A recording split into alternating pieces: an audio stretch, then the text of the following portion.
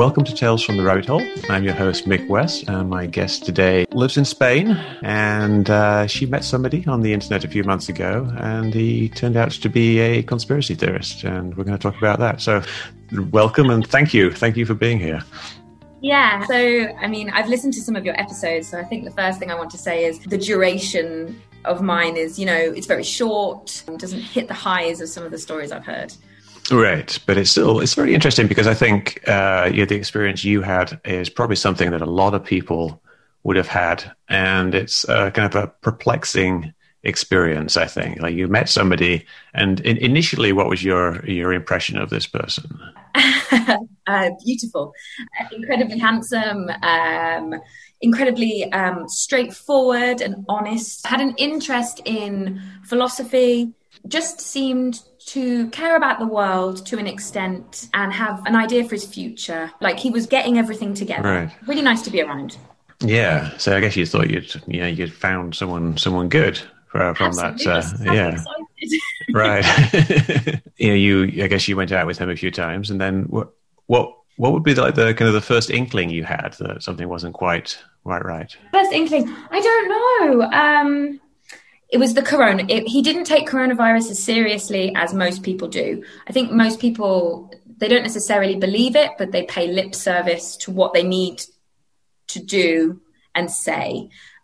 He wore the mask and he did everything he should, but, quietly complained about it. So would he say something about he thought that it was a hoax or something like that? He didn't think it was dangerous. He thought it was blown out of the water. But I've just moved to Spain. So this is a completely new experience for me. So, I've been meeting new people, and I have been encountering a lot of conspiracy theories, mild ones, coronavirus related. So stuff about China invented it. I think people talking about a nefarious government taking advantage of coronavirus.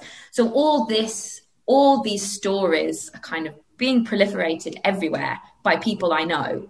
So when he started saying those things, I was like, okay, there's a general distrust of government here, but that is everywhere at the moment. Right. Yeah, it's interesting the differences in various countries with conspiracy theories. Like, obviously I'm based in the US and from the UK, but I've been in the US for a long time. So you get this perspective of what a conspiracy theory is. And for a lot of people, it's very much based around what the conspiracy theory is in their country. So it's interesting to hear about other countries. But the stuff that you mentioned in your email, I think it very much reflects a lot of the things that we have in the US. And the big difference, I think, between the US and Europe in terms of conspiracy theories is that the European conspiracy theories seem a lot more concerned with the idea of this kind of great replacement type thing, with people coming in and taking over the white culture, essentially. Oh, well, yeah. So this was completely new to me. So our honeymoon period was like a really amazing month of trying to spend as much time with each other as possible, talking on the phone all the time, just kind of falling madly for each other. But slowly these kind of theories came through, and the really shocking one was this idea of Spain being taken over. It was a fear of the EU. I felt it had parallels with kind of the US conspiracy theories as a real preoccupation with kind of individual rights, freedom, right to bear arms. There we go. There's the first one. Right to bear arms. On our first date, he said, I believe in gun ownership. And as a British person, that's a big thing to say. Yeah. So what are the gun laws like in Spain then? He's told me Spanish police officers can have a gun with them at all times, but it's difficult to prove that you needed to use it. So police officers have it as a deterrent, but rarely use it.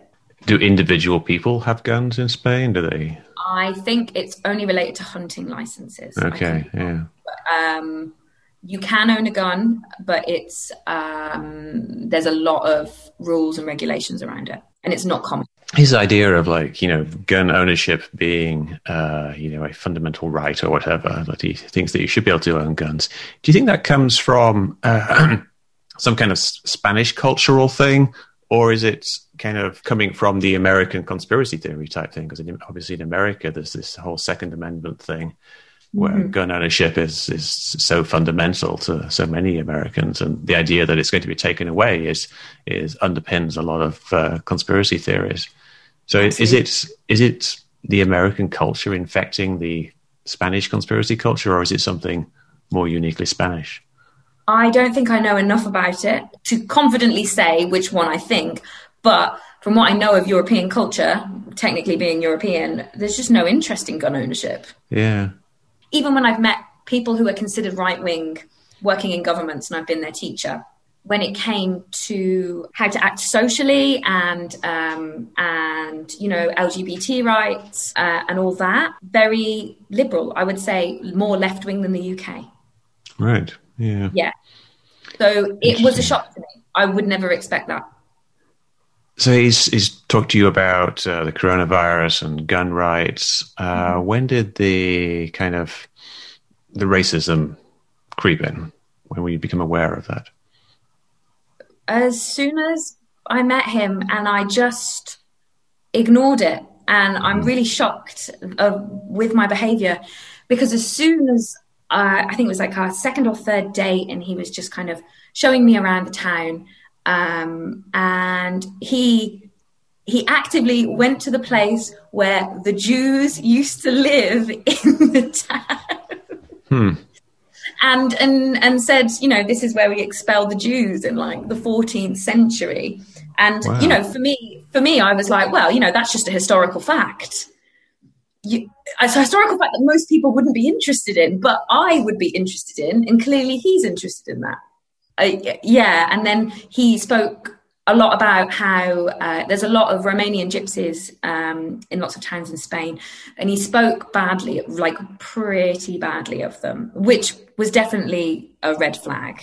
Mm-hmm. And this obviously he has this somewhat racist undercurrent, but how did that kind of manifest itself in terms of a conspiracy theory type thing? It's one thing to say like it was a good thing to get rid of the Jews back in the 14th century, and that he doesn't like gypsies. Then he's going to start at some point telling you about like some kind of plot that's going on. How did you discover that he had these ideas? I don't know how he lets people know about his belief system early on. I don't know how much he keeps to himself. He really did want to share with me. He didn't want to convince me of anything, but he would say inflammatory statements. And at first I would laugh thinking it was some kind of shared joke. But then the inflammatory statements kind of continued. And then just one day he just said, I don't like Jews. And I thought it was a joke. And I was like, why on earth don't you like Jews? I haven't met any here. And he didn't go into the full reasons. And we were together, and he made it into an explanation about kind of Catholics historically hating Jews, being brought up a Catholic, in a Catholic society. So I just convinced myself, I think, I just convinced myself that it was something he hadn't thought about much. Mm-hmm. Like a cultural thing. A cultural thing, something that had been passed down on him. I was aware from the beginning that he hadn't traveled much, and he hadn't really been outside of Spain. That, not that has too much of a bearing, but, if you stay in the same area, can have a bearing, and I was aware that he had a difficult time in his childhood, that he spent a lot of time on the internet from a young age, and he started smoking weed from a really young age as well. That's interesting. So what did he, was he using weed when you were with him? Yes. It's interesting because I was just talking to a woman a few days ago, and I just published her podcast. Her name was Sarah, and she mentioned that her partner was smoking a lot, cannabis. She felt like that this actually had an effect on his beliefs, his conspiratorial beliefs. Uh, did you ever suspect anything like that? That the drug use contributed in some way to the beliefs or the growth of these beliefs? I mean, absolutely. I mean, I'm all for the legalization of weed, but it's still a drug and it still affects your brain and your ability to process information. Yeah, and if you're smoking it every day for many, many years, that is going to have an effect. It's going to have an effect on how you see yourself. It's going to have an effect on your motivation to do different things, to try different things. Because when you smoke, when people smoke, they become passive, just easily just take in lots of information, watch TV for hours and hours and hours. And I know YouTube have changed. I know they've changed their algorithm, but for a good few years, their algorithm was take you to the next video that's the most similar to this video. So then people would really get stuck in, their own echo chamber. And if you're watching really extreme content, that's going to continue. I also know that he was an avid 4chan user for many years. Oh, really? Yeah. Now, would that be an English language 4chan? Yeah, his speaking comprehension and listening skills in English are excellent. Right. Yeah, so he probably got quite a lot of stuff from 4chan, because that's obviously a big melting pot of various conspiracy theories and racism and sexism and things like that. You mentioned, I'm just looking over your email, you mentioned that you were interested in incel culture. Kind of ties in a little bit with 4chan to a degree, but how did you get interested in incel culture? Can you briefly describe what incel culture actually is? From my personal experience, I lived in a lovely little liberal bubble, a lovely little kind of art school London bubble, people around my age with my very left-wing beliefs, progressive, typical city point of view. And when I got to Vietnam, when people move really far away, there's a lot of lost souls and there's a lot of bitterness. And I just met a lot of men who really didn't like women very much. Wow. And I'm spending years kind of studying feminism as an undergraduate, talking about all these theories and ideas. It was amazing for me, being convinced that the whole world felt the same as me. And then kind of turning up to a new place and being like, wow, no, there's a lot of very upset Western men coming to another country to kind of live some kind of fantasy of the perfect household, the man of the house, and then a younger, beautiful woman who listens to you and cooks all your food, and then you have children. And there can be a lot of animosity towards Western women by Western men in places like Vietnam. That's fascinating. I never really heard of it put like that before.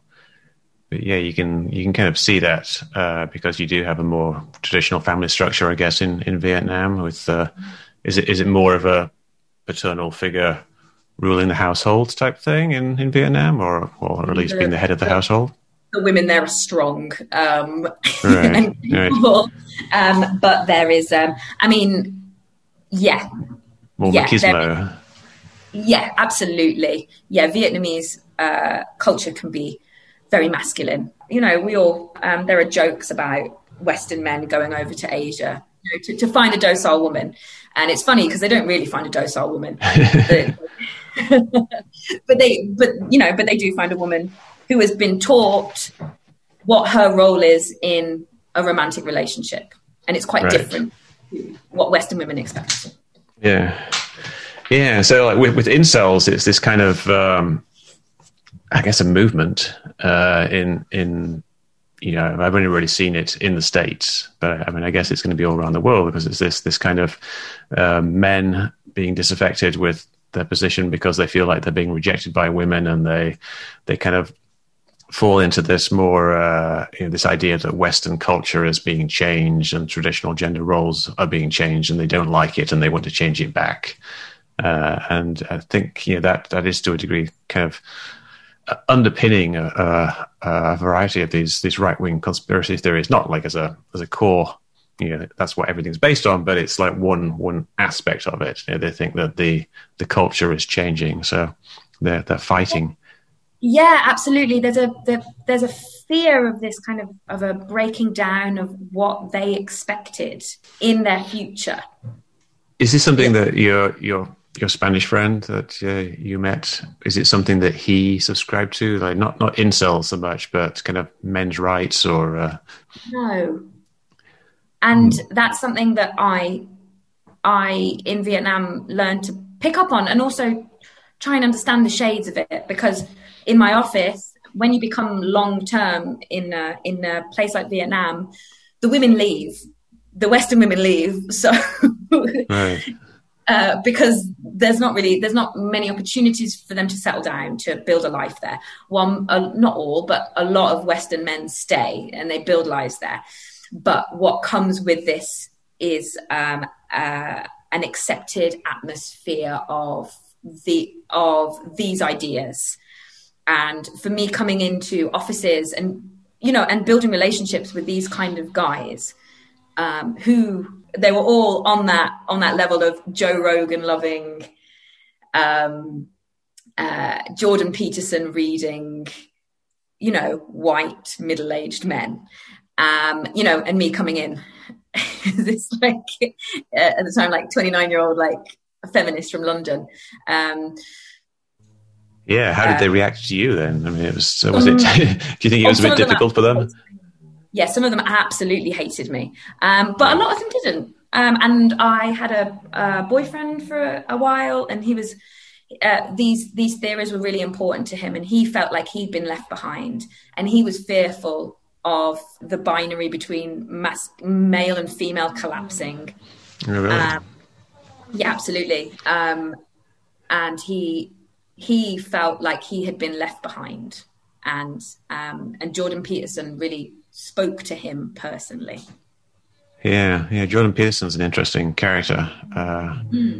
Yeah, do you feel like you're a young liberal feminist, and do you feel like there is definitely a change in the culture that's been going on for decades, basically, and do you feel like it's kind of like forcing things out into the open that were always there, or is it kind of creating something new in terms of these, disaffected young men? When you are the placeholder of just by your gender and the color of your skin, of the most amount of rights, the most amount of respect, the most ability and access to education, social mobility, but nobody tells you that you are. Nobody has ever told you that you're that. And then suddenly, it's been a really slow process, but more and more people are saying, hey, look at that privilege. Why don't I have that? First you had white feminists, then you get, and of course, Black rights movement. And then this starts coming into how, rather than it just being based on the culture of actual physical rights, you start talking about what are the problems impeding my life and how I'm being treated day to day. And I do think if you go in and attack and say, look at what you've got, look at your privilege, the first thing a lot of white men who are struggling for many reasons are going to do is get aggressive and become like a victim. I'm making sense. And and this is what I saw. And you can't negate people's own personal experiences, because even though you, as a white middle-class male, have a lot of opportunities and a lot of respect in society, other people don't, you still have your own problems and troubles. And there's a whole side of, there's like a whole masculinity studies, isn't there, where they talk where these issues are discussed, and expectations of men in society and how they struggle. Yeah. I think, obviously I'm a middle-class white male, and I don't know if I really had this expectation when I was growing up that I was going to be privileged, but I never really saw any major obstacles in my future when I was young. It just seemed like, I'm going to go to university, I'm going to get a job, I'm going to have buy a house, probably get married. I wasn't really into getting married back then, but it just seemed like it was all going to happen. And I think people don't realize that they're privileged, obviously. And then when they're told that they're privileged, and then they feel that their lives aren't going the way that they would assume or they like, then they get angry about being labeled as being privileged, and they see the issue as being elsewhere. Absolutely. And I do think there's an element of scapegoating involved in this. It's so easy to get angry at a group who's telling you you're wrong, rather than, I mean, it's not like I'm expecting people to do that, but I do think there are some systemic economic problems that have been happening for a long time, which means that the expectation that I was given as a working class, relatively poor working class person, was that I would go to university, it would be free, I would go get a career, and I wouldn't be in that situation anymore because of education. But I don't think that is realistic anymore. And I expected to own a house, I expected to have a car, I expected to have, children, all these things, and none of those things are available. Maybe one day I'll get a car, but none of these things are available to me, and they're a struggle to get. Yeah, and I'm kind of a generation ahead of you. Like, I'm in my 50s now, and when I grew up, university was very much kind of expected and free for anybody who went through the school system. You went to university. I got a grant to go to university. It didn't cost me anything, it's remarkable, kind of looking back on it, just how almost how easy life was back then, that you would just go to university and get a job. Of course, you had to be able to do the work at university, but it was almost like my hands were being held through this whole process. And I think perhaps with things moving away from that model now over the last few decades, and it's certainly really never been like that in the United States. You don't really get this free university. Everybody ends up with massive debts.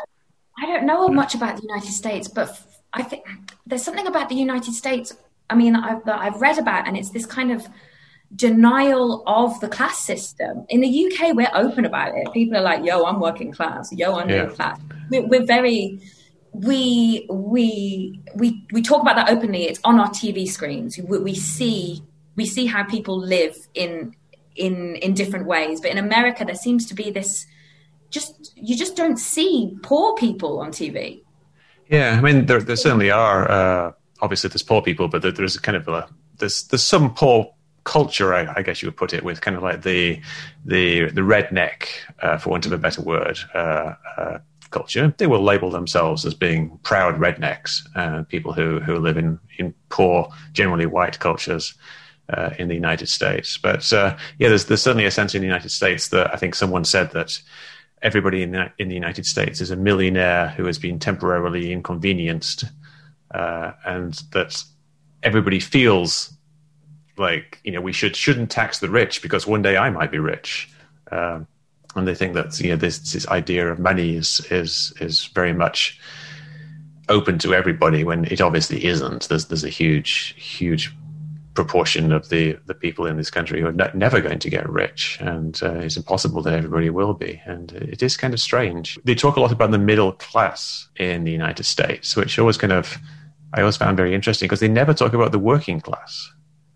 And they kind of fold them in together, but there is in the United States, there's middle class people, people with jobs and houses, and then there's this huge mass of people, the working class and the unemployed, who just don't even get a say really in the culture, I think. And I think there may be something coming from that. If the middle class is being increasingly excluded to you, then you're going to get this type of resentment. And perhaps you don't get it so much in the UK, because people say, "Oh, I'm working class, then it's okay for me to live on a council estate and draw the dole."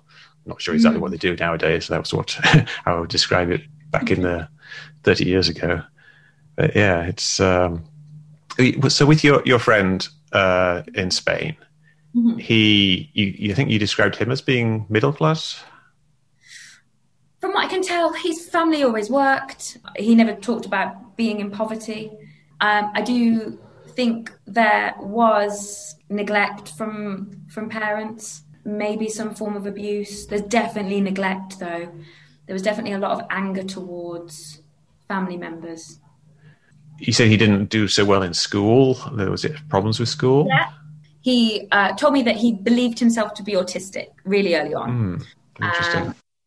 So I was like, okay, I don't know what to do with this information, to be honest. I've got a family member who's autistic, but it made me, because I really liked him, and it made me want to understand it more.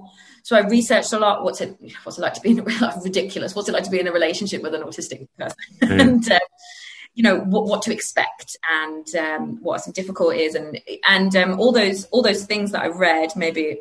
Maybe I was trying to find it, but all those things I was reading for a little bit of support and understanding were quite easily identifiable in him. So I was like, oh yeah, I think he's got it right. I do think he is neurodiverse in some ways. And I got the impression that he was really ignored at school and treated like a problem rather than trying to be understood. And his family never accepted that he was in any way different, which probably would have caused a lot of problems. Yeah, definitely. So when you say he was ignored at school, what does that mean? Ignored by his classmates or ignored by the teachers? That he wasn't considered academically bright. So he was just left to it. I know that he just played a lot of video games, spent a lot of time online from a young age. Kind of sounds like me, except we didn't have online when I was young. I was kind of left to my own devices as a child. I ended up programming computer games rather than playing them. I mean, my brother spent most of their childhood on playing computer games and playing computer games with friends and just being part of that culture and part of that world with no problems. Yeah, I guess like what we're talking about here is like what are the factors in people's past that can kind of lead them to come to this place where they start distrusting things. And you obviously, if you've looked into incel culture, you might be familiar with things like Gamergate, which was a thing in the game culture where young male gamers were essentially harassing this journalist who they thought had done something wrong by giving a positive review or something like that. I can't remember the exact details. And they framed it as being about ethics in game journalism, but it really seemed like this horrible misogynist thing, which is kind of ties in with incel culture, and it kind of gave gamers in a way a bad name, but not necessarily unwarrantedly, because if you've got a lot of young males in a culture, you're going to get something of a toxic mix in there from some of them, and that feels like it relates to things like 4chan and 8chan, these online discussion boards. You get these young males together and this young male culture. But how does that all come around to anti-Semitism and belief in these conspiracy theories? Like there's this conspiracy theory. So I think being around men who didn't necessarily like Western women very much, instead of being aggressive or reactionary with them, I learned to just kind of talk on their level, but make it clear that I didn't necessarily agree with them, that when they said something unacceptable, it was unacceptable. And obviously to get to a point where I'd be like, okay, these people don't hold the same views as me, but they're good people and they accept who I am and they accept our differences. But there are people who just don't, and they're just sexist or racist or something. Right. So when I met him and he was telling me these views, I was like, well, he respects me and he respects women in his life, so that's not an issue. And he's not demonstrating to me any kind of severe hate for anyone, so we must be able to get to an understanding here. Right. Rather than being reactionary, I was like just kind of digging. But then it got to a point where I got really scared of digging because I really didn't know. I didn't want to hear what he might say, and I just stopped. And that, I think, I'm a little bit shocked by that reaction, because that's not how I operate usually. So did you felt like, you were scraping away the surface to a degree, and were you starting to see things that you didn't want to learn more about? So you felt like there was something there, or was it a conscious decision, or do you think you just kind of shied away from it? Interesting. I think, I'd call friends or family, or they'd call me and they'd be like, "Oh, how's it going with the guy you've been really excited about?" And I'd be like, "Oh, great. Yeah, we did this. We had all this fun. Da da da. Oh, yeah, but he hates Jews. Da da da da da da." And I just kind of go, "Ha ha. No, that can't be. It can't be real, because when I say it, it's not real. Who does that? Who?" I've met race. I've met people who hate black people. I've met people who, from the UK. I've met lots of people who hate Muslims. I've been around racists, and I think largely think they're deplorable or clueless. But for me, anti-Semitism is so out there that it doesn't make any sense.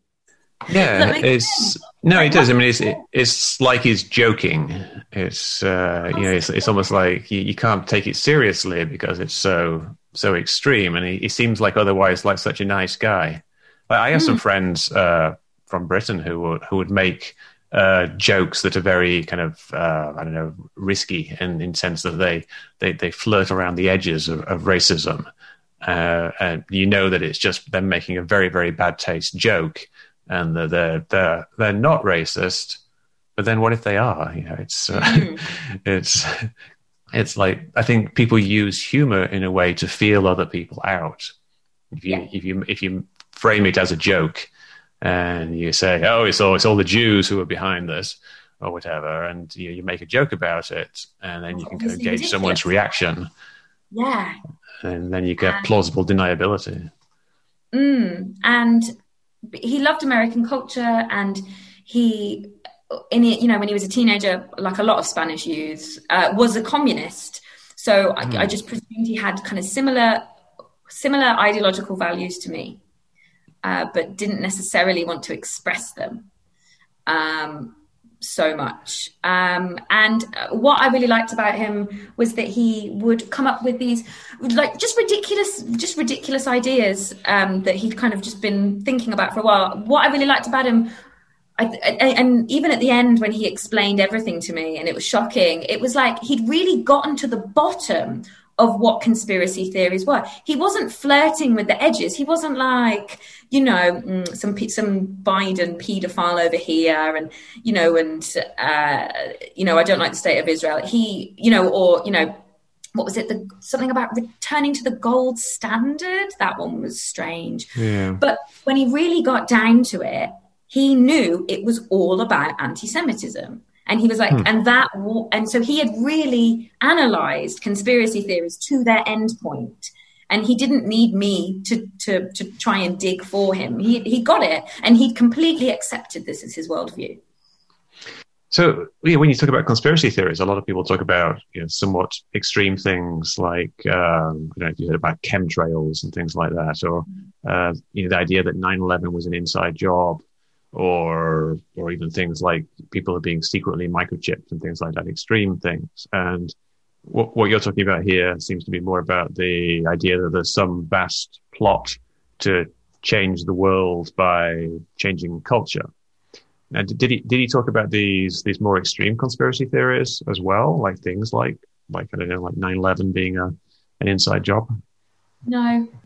So it started with coronavirus, and then I've been reading a really nice, easy philosophy book. He was like, "Oh, we're talking about philosophy. Okay, let's go in." And it was just conspiracy theory after conspiracy theory after conspiracy theory. But none of it was about kind of the usual 9/11, moon landings, fluoride in water, any of the ones that I was familiar with. It was anti-EU. It was fear of Joe Biden becoming president. He cried when Trump lost. Wow. Yeah. So is the idea there that I think you mentioned that he felt that there's what you wrote, a kind of mass cultural push by the US to destroy the culture of European states. Like, why is the US trying to destroy European states? Because I don't know. I don't to something about a Jewish cabal, something about it. Nothing made sense. Something about a Jewish cabal, something about taking over Spain, something about breaking up the EU. So I would have thought if anybody would be breaking up the EU, it would be Russia. It depends. You can think about it. You can think about it in a way that if you don't want a liberalizing power bloc, the EU is the only power bloc left where they are promoting human rights, and they have some form of capitalism that tries to spread equality. Maybe some people in America want to break that up because I don't know. But yeah, absolutely. If you're thinking about if anybody wants to break up the EU as a power bloc, it would probably be Russia, Russian government, or even Chinese government. So there's not a definitely of how they govern undemocratically. And why would Biden be more of a threat than Trump in that regard? Now, this I never, because I was just too frightened to get into it because it didn't make any sense to me. It was really Q inspired that Biden was a paedophile and Biden was working. It was something about Biden working with the paedophile rings of Jewish people. Okay. Everything for him came back to the Jews, from what I can gather. Yeah. Now, the paedophile rings of Jewish people, was this paedophile aspect something that he felt was permeating everything, or was it just like in America or something like that? It seemed to be really American-centered. It didn't seem like it was affecting Spain. The only way it was affecting Spain was it was going to take over Spain. And actually, when all this information came out, and he was saying also Joe Biden wanted currency tied to the dollar. He wanted to get rid of that and go back to the gold standard. And Joe Biden. It doesn't make any sense. So I was like, okay, right, I've got some kind of very basic understanding of the gold standard, and that's what we had in the pre-1930s. It was the financial crisis was the gold standard was blamed for that, so then they changed because it caused such big fluctuations. That's what I was told. Not what I was told. That's what I learned many years ago. So I don't understand what his ideas were. And he was like, you have to buy gold. It's the most important thing. Yeah, and that's a common thing. It's kind of like a libertarian thing in the States, like financial independence. People like the idea of gold standard versus fiat money, which is the idea of money just being created out of thin air, which is essentially what we have now.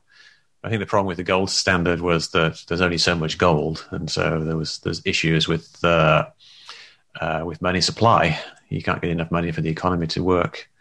But of course, everybody views coming off the gold standard as being this huge money grabbing thing by, I guess, the Jews, because that's what the whole conspiracy theory is that the Jews run the banking system and they took us off the gold standard. And there's this huge long-term conspiracy that's been going on for decades. But it's interesting, with your friends' ideas of Biden being more harmful and things like that. It seems very much like he's been influenced very much by his readings on things like 8chan rather than I guess local conspiracy theories. Is there a local conspiracy theory culture? Is there other Spanish language discussion boards for that type of thing? Well, I don't know much about this, but I do know that I believe that a big part of his friendship group is based on the sharing of these conspiracy theories. And he showed me a website in Spanish talking about this stuff that his friend had sent him.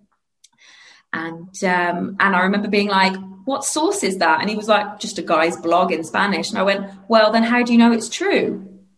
Because it's just a guy. And he was like, well, why, and his argument was, why would it be less true than a peer-reviewed journal or a newspaper? But again, I let it go. But so I do believe there are Spanish language conspiracy theories going around. But but his experience was largely in English. Right. But one of his friends speaks Spanish, so I presume there must be some Spanish language stuff going around. So when you talk about his group of friends, it is like his old like school friends or people he grew up with, or is it like a new group of people that he's people he grew up with, all played games together, from what I can tell, and played sports together and smoked weed together. And they're all similar in this kind of belief of this vast Jewish conspiracy? I believe so. Fascinating. I mean, there's lots of things I didn't ask about out of worry that what the answer would be.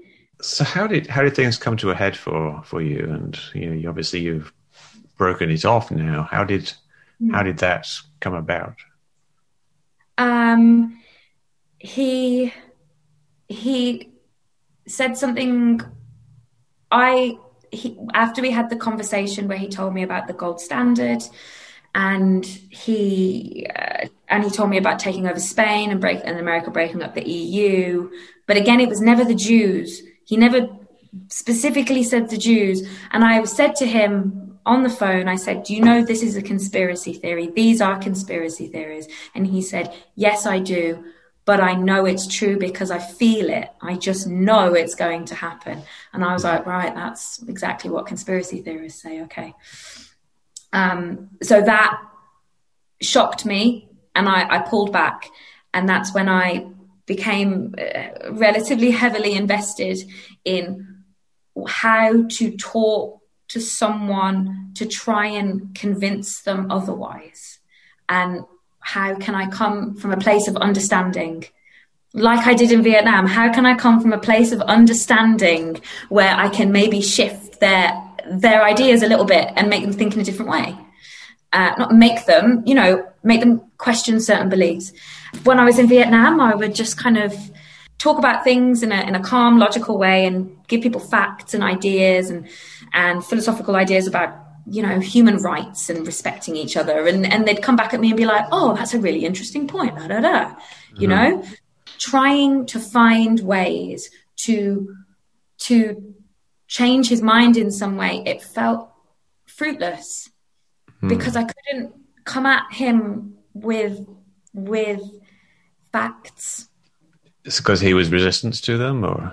Yeah, absolutely. And I don't think he realized the seriousness of his ideas, even though he didn't want to tell me outright all these theories and his belief system. He didn't think they were that bad. He didn't think they were that serious. So it came to a head. That was a big reason. So I really stepped back, and I was making myself unhappy, trying to think of ways I could navigate this situation, but still be around him because I really liked him. Because, be clear, like on a personal level, he was great. But he had a really stressful day, and I don't think he regulated emotions. And what really brought it to a head for me was he said something aggressive about one of his family members, and he was venting to me, but it was really frightening to hear. So that's when I was like, whoa, okay, I really, really need to think about what I'm doing. And that made me kind of go, okay, I've been really stressed, and I've been stressing myself out over some guy I haven't been dating for very long, and this shouldn't be happening. So that's when I stepped back, and I really was like, right, I need to address all these things that are really worrying me about him. And that's when I took some time out, and then I addressed, and I actually just said to him, what do you think of Jews? And that's when it just all came out. Wow. So did he kind of explain to you the full conspiracy theory at that point, like, or his full belief system? He explained to me the basis of his conspiracy. It started from a hatred of Israel. So it started from a contested territory, and there are lots of people who disagree with the state of Israel. And that's what I said. I was like, yeah, absolutely. Like, a lot of people in the UK is particularly anti-Israel. But for him, that wasn't enough. It was a state created by Zionists. Zionists were evil, and they had colluded with national governments to fake the Holocaust, to falsify sources, to work with universities in America and pay universities to create false primary sources. Wow. Historians were in on it. Everyone was in on it. And I think, I mean, when it got to a point where he was denying the Holocaust and denying the number of Jews being killed and denying the existence of gas chambers, that is something I've never had to encounter and hope I never have to encounter again. It was really, really shocking. Yeah, it must have been very disappointing when that all came out. Yeah, I think we can say it was disappointing. Yes, that's an understatement there.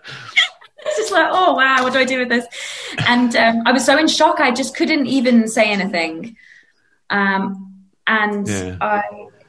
just was like, I just remember him talking, and I just went, that's a lot for me to take in. And I was like, I just want you to know.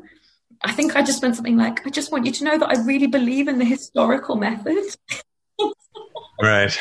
I'm not, and I was just like, yeah, I mean, I was a history undergraduate. Right, yeah. So, I'm not like in any way an expert, but I do historiography, I do think it has its plus points. I do think that I do a good job. What do you think he thinks of you? Does he think that you are being brainwashed? And does he try to help you see the light? No. He from the moment he met me, he said he really liked me because he thought I was intelligent. That's always a nice compliment. And he always framed conversations in a way where it was, we are different, but we're learning from each other. And he knew that I was really passionate about education, about further education.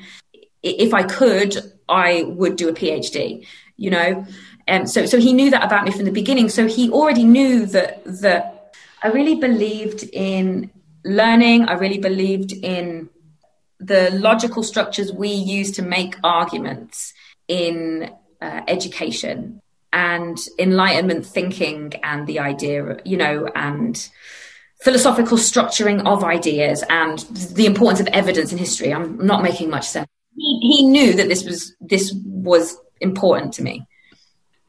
So, yeah, and what I found interesting was that he described himself as a skeptic. Yes, I've heard that. Yes, like a Holocaust skeptic. So this was new to me, but the skepticism was about researching alone on specific websites. Mm-hmm. And reading other people who had spoken about this. The questioning of how many Jews were killed in the Holocaust, the questioning of that figure wasn't from analyzing any source materials. It was just somebody on the internet had said that. Right. Other people had said that. Yeah, it's the whole do your own research thing, which people say, and it sounds good. And if you could do your own research, that would be great. But they're not doing their own research. They're reading somebody else's research. So I guess that was the end of it. After that, and did you talk to him again after that? No. Yeah. The first thing I did, I was in shock. The first thing I did because we were on the phone. So the first thing I did was put down the phone and call my brother and say, right. Brother, hi. Because he knew some of the issues, and I was worried about the conspiracy theories, and I didn't know what to do with it. And he was always really supportive. He was like, "Look, he's got some crazy ideas, and they're pretty negative. But if you're happy with him, and he is kind to you, and he is as and he is attentive and sweet and fun to be around, then." I can't, if he's not harming anyone, then I can't say that you shouldn't see him, which I thought was a nice, refreshing take, and probably not something that I would say to a loved one or friend. Probably be more judgmental. But after that, I because I still, even after that conversation, after he told me that, I was like, okay, so we're going to see each other on Sunday. I still wanted to spend time with him and see him, but I also knew that I couldn't. So the first thing I did was call my brother and say, he's a Holocaust denier. And he just like erupted and was like, okay, well. Right. Yeah. Yeah. That's it. That's the line. Yeah. Yeah. And as soon as I told him, I can't see you anymore, these are the reasons why. And I framed it around racism, and I framed it around, it's really stupid, learning how to like read primary sources and look at the evidence yourself and then form a conclusion, and how important that is, and not to cherry pick evidence that somebody else has told you, or go on a belief system because you believe it to be right. That's not how people do history. You hope. Yeah, as soon as I messaged him that, I blocked him on everything and felt considerably better. Right. Yeah. It's like this weight. Yeah, people get that reaction a lot, I think, like when they do finally, get rid of an issue like that there is a big weight lifted off. I think, it's very interesting for me, this discussion, because I often talk to people who used to be conspiracy theorists. And so I come to it from perhaps an optimistic perspective, in that these people got out of conspiracism. And I wrote a book about how to help people in that. And some of the advice I give in helping people is kind of the things that you were doing. You were, talking to people intelligently about things and encouraging them to look at other sources. And, the discussions you had in Vietnam sounded like, to some degree, productive, that people would actually, at least listen to you.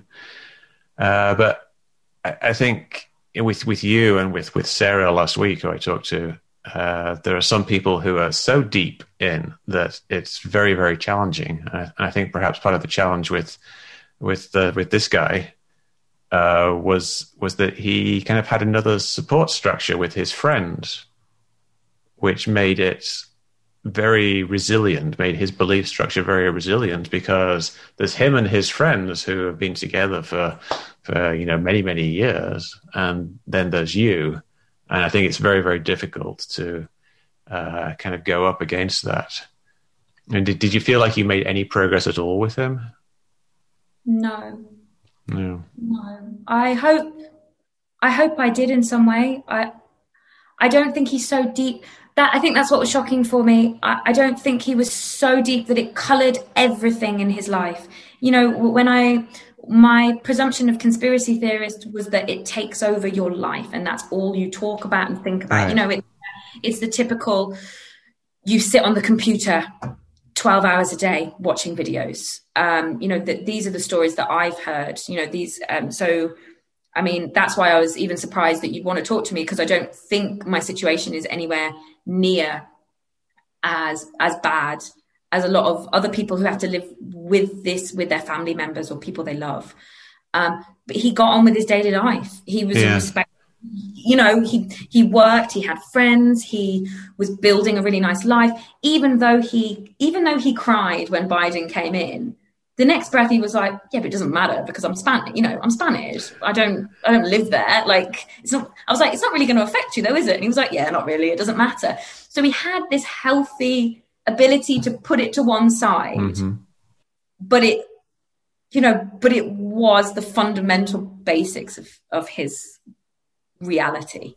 Yeah. And I don't think I could do anything. Maybe if it was a new obsession, but it took over your life, you can undo it. But it felt like the very foundation of how he understood the world around him.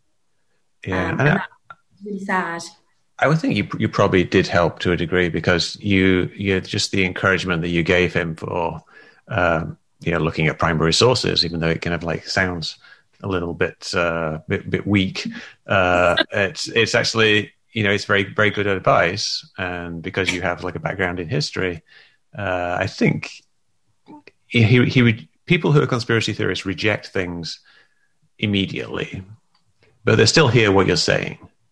And over time, it can actually have an effect. But your relationship with him was relatively short, just a few months. And so you probably were kind of doomed from the start to not be able to make a significant dent in that. I mean, perhaps if you'd gone on to have a long-term relationship with him, then things might have been different. But obviously, that wasn't going to happen.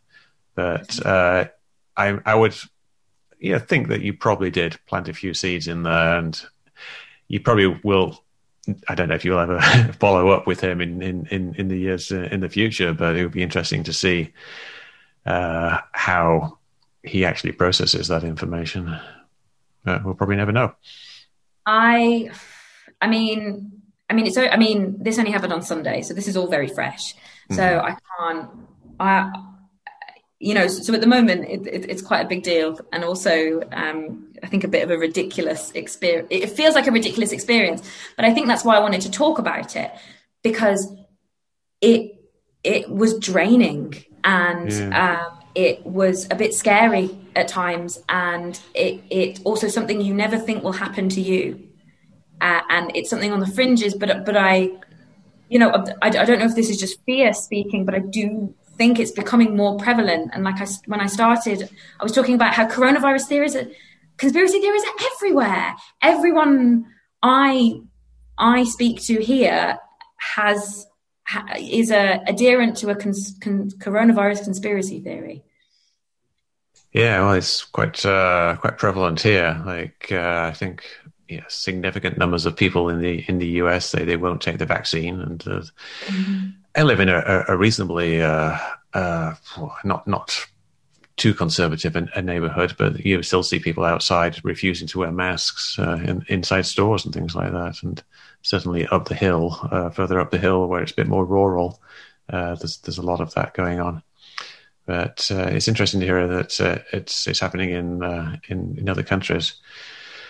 Well, this has been a fascinating conversation, and I know you think it exists on the spectrum of conspiracy theories. In a way, it's not an extreme conspiracy theory like chemtrails or whatnot, or moon landing hoaxes and things. But it's obviously something that has a huge impact on his life, and has a huge impact on the people around him in terms of it being like underpinning his beliefs about how the world works. So even though it's perhaps not as extreme as some conspiracy theories, it's still very, very significant. And it's a problem that people have to deal with. Like, how do you talk to people like that? And I think you did essentially do the right thing from what I heard. Thank you. It's just that. Thank you for validating my decision. No, there's guilt because there's this person. Also, I think I had to remind myself that I'm in a new place.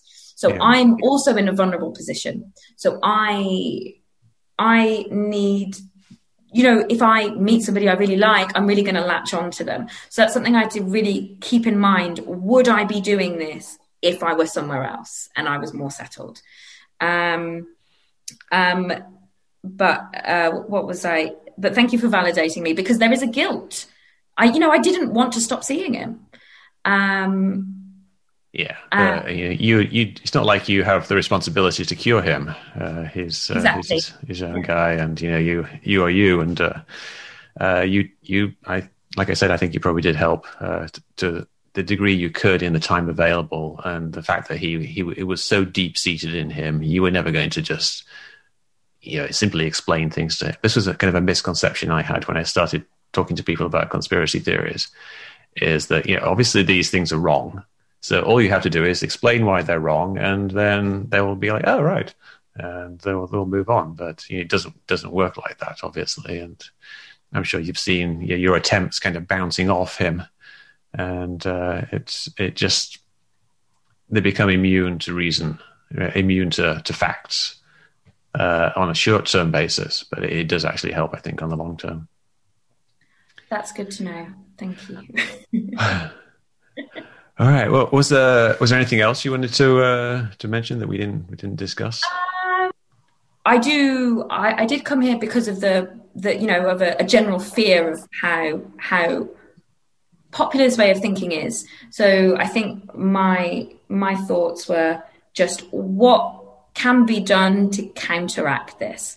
And I listened to the video, I think it was previous to this, and a woman was talking about kind of taking dangerous content offline and this solving the problem. What do you think about that?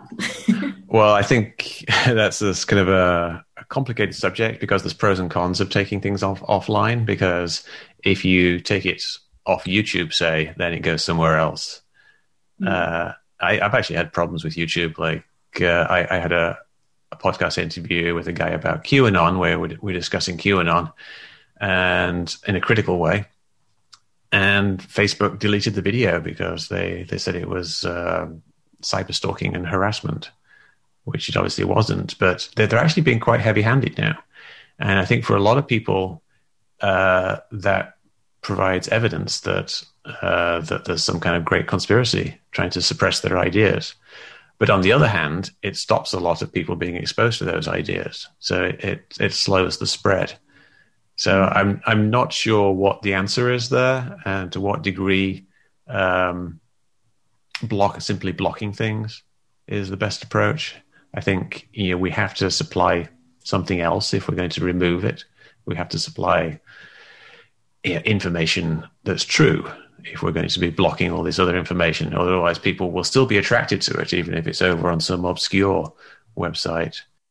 But if there's such a mistrust of people in institutions of any kind, I mean, it goes to a distrust of governments, a distrust of corporations, a distrust of anything large and powerful, then what can be said to counteract it? Because all evidence will be deemed falsifiable. Something that might be helpful there is teaching people about how these institutions and governments and things work. Because a lot of people, they view them essentially as being these black boxes where they have no idea what goes on inside them, and educating people about how government works and how the people work within government and how the individuals do their jobs within government and within science. This is certainly an approach that I encourage with scientists, is that, engaging more with people about their work. Yeah, and I think it comes from education at a young age. I genuinely believe, it's something we don't have in the UK. We have an education in scientific method from a young age, but we don't have any education in how to critically engage with philosophical thought, how to debate different ideas and to bring evidence about those different, into your arguments, the kind of structure of logical arguments. And I don't think we learn that, and especially we don't learn anything about the philosophical method. Yeah, I think things like that do happen, but I think it's kind of it varies a lot by individual teachers and what initiative they take. I'm friends with a few teachers here in the United States. I have friends and relatives who are teachers here, and I brought these issues up with them, like what more can we do, like teach critical thinking and things like that. And they will tell me that they do teach critical thinking, and they do have classes in subjects like this and things like how to read a news story and how to check the sources. So it's certainly happening, but I think it's perhaps something that needs to be more addressed as a fundamental part of learning, in the same way that we've treated science and mathematics and basic English as being fundamentals. And it would be great if we could move more towards that, because it is increasingly important. But I think that you're even going to get some pushback on that. there was a famous thing that happened in the United States, well, slightly famous, where the Republican Party, they put out what they call a plank, which is a list of all the policies that they're going to promote if they get elected. And one of them was I can't remember how they phrased it exactly, but it was basically they would stop critical thinking being taught in schools. And they actually used the phrase critical thinking because critical thinking kind of became, for them, the idea that left-wing people are going to teach people about, whatever, religion and morals and gender diversity and racism and historical privilege and things like that under the guise of critical thinking. Mm. So we got this pushback against the very, very idea of critical thinking itself, because they didn't realize that it actually meant something more abstract than that. So it's I think any push to encourage teaching things like this comparative analysis or whatever of sources is going to actually get some political pushback, because not everybody wants there to be this free and open discussion of things. But I do think it is definitely something that we should push for, even though we are going to get some pushback on it. Yeah, this is something that the Vietnamese government has noticed. Their schooling system doesn't engage with doesn't teach in any way any critical thinking. So they've started they've started initiatives for critical thinking classes in some schools, which is fascinating. Yeah, it's definitely something that's needed.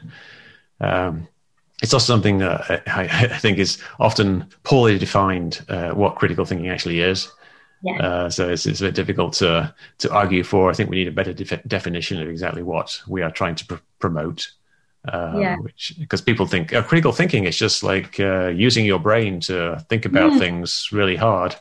That's kind of what the definitions boil down to, and there's probably better ways of putting it. But anyway, it's definitely something I'm in favor of.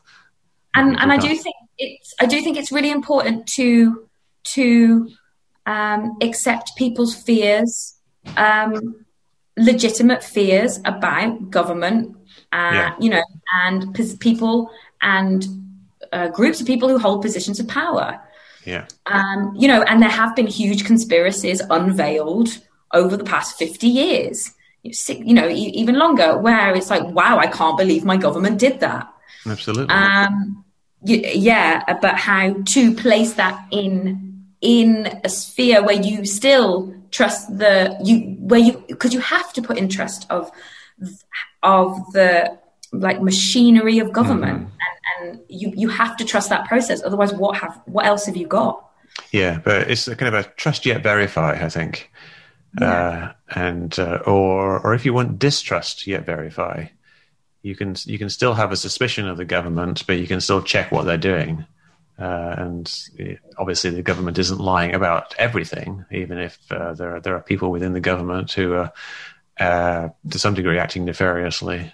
The machine that we have here, the system of government and academia and science, is generally an honest one, because it's comprised of people, and people are generally honest. And I think if we can shine a light on that and get people to, as you say, trust it to the extent that it's justified, then that would be a good thing. Mm. Thank you. All right. Well, thank you very much. This has been a great discussion. I'll let you go. Bye. Thank you very much.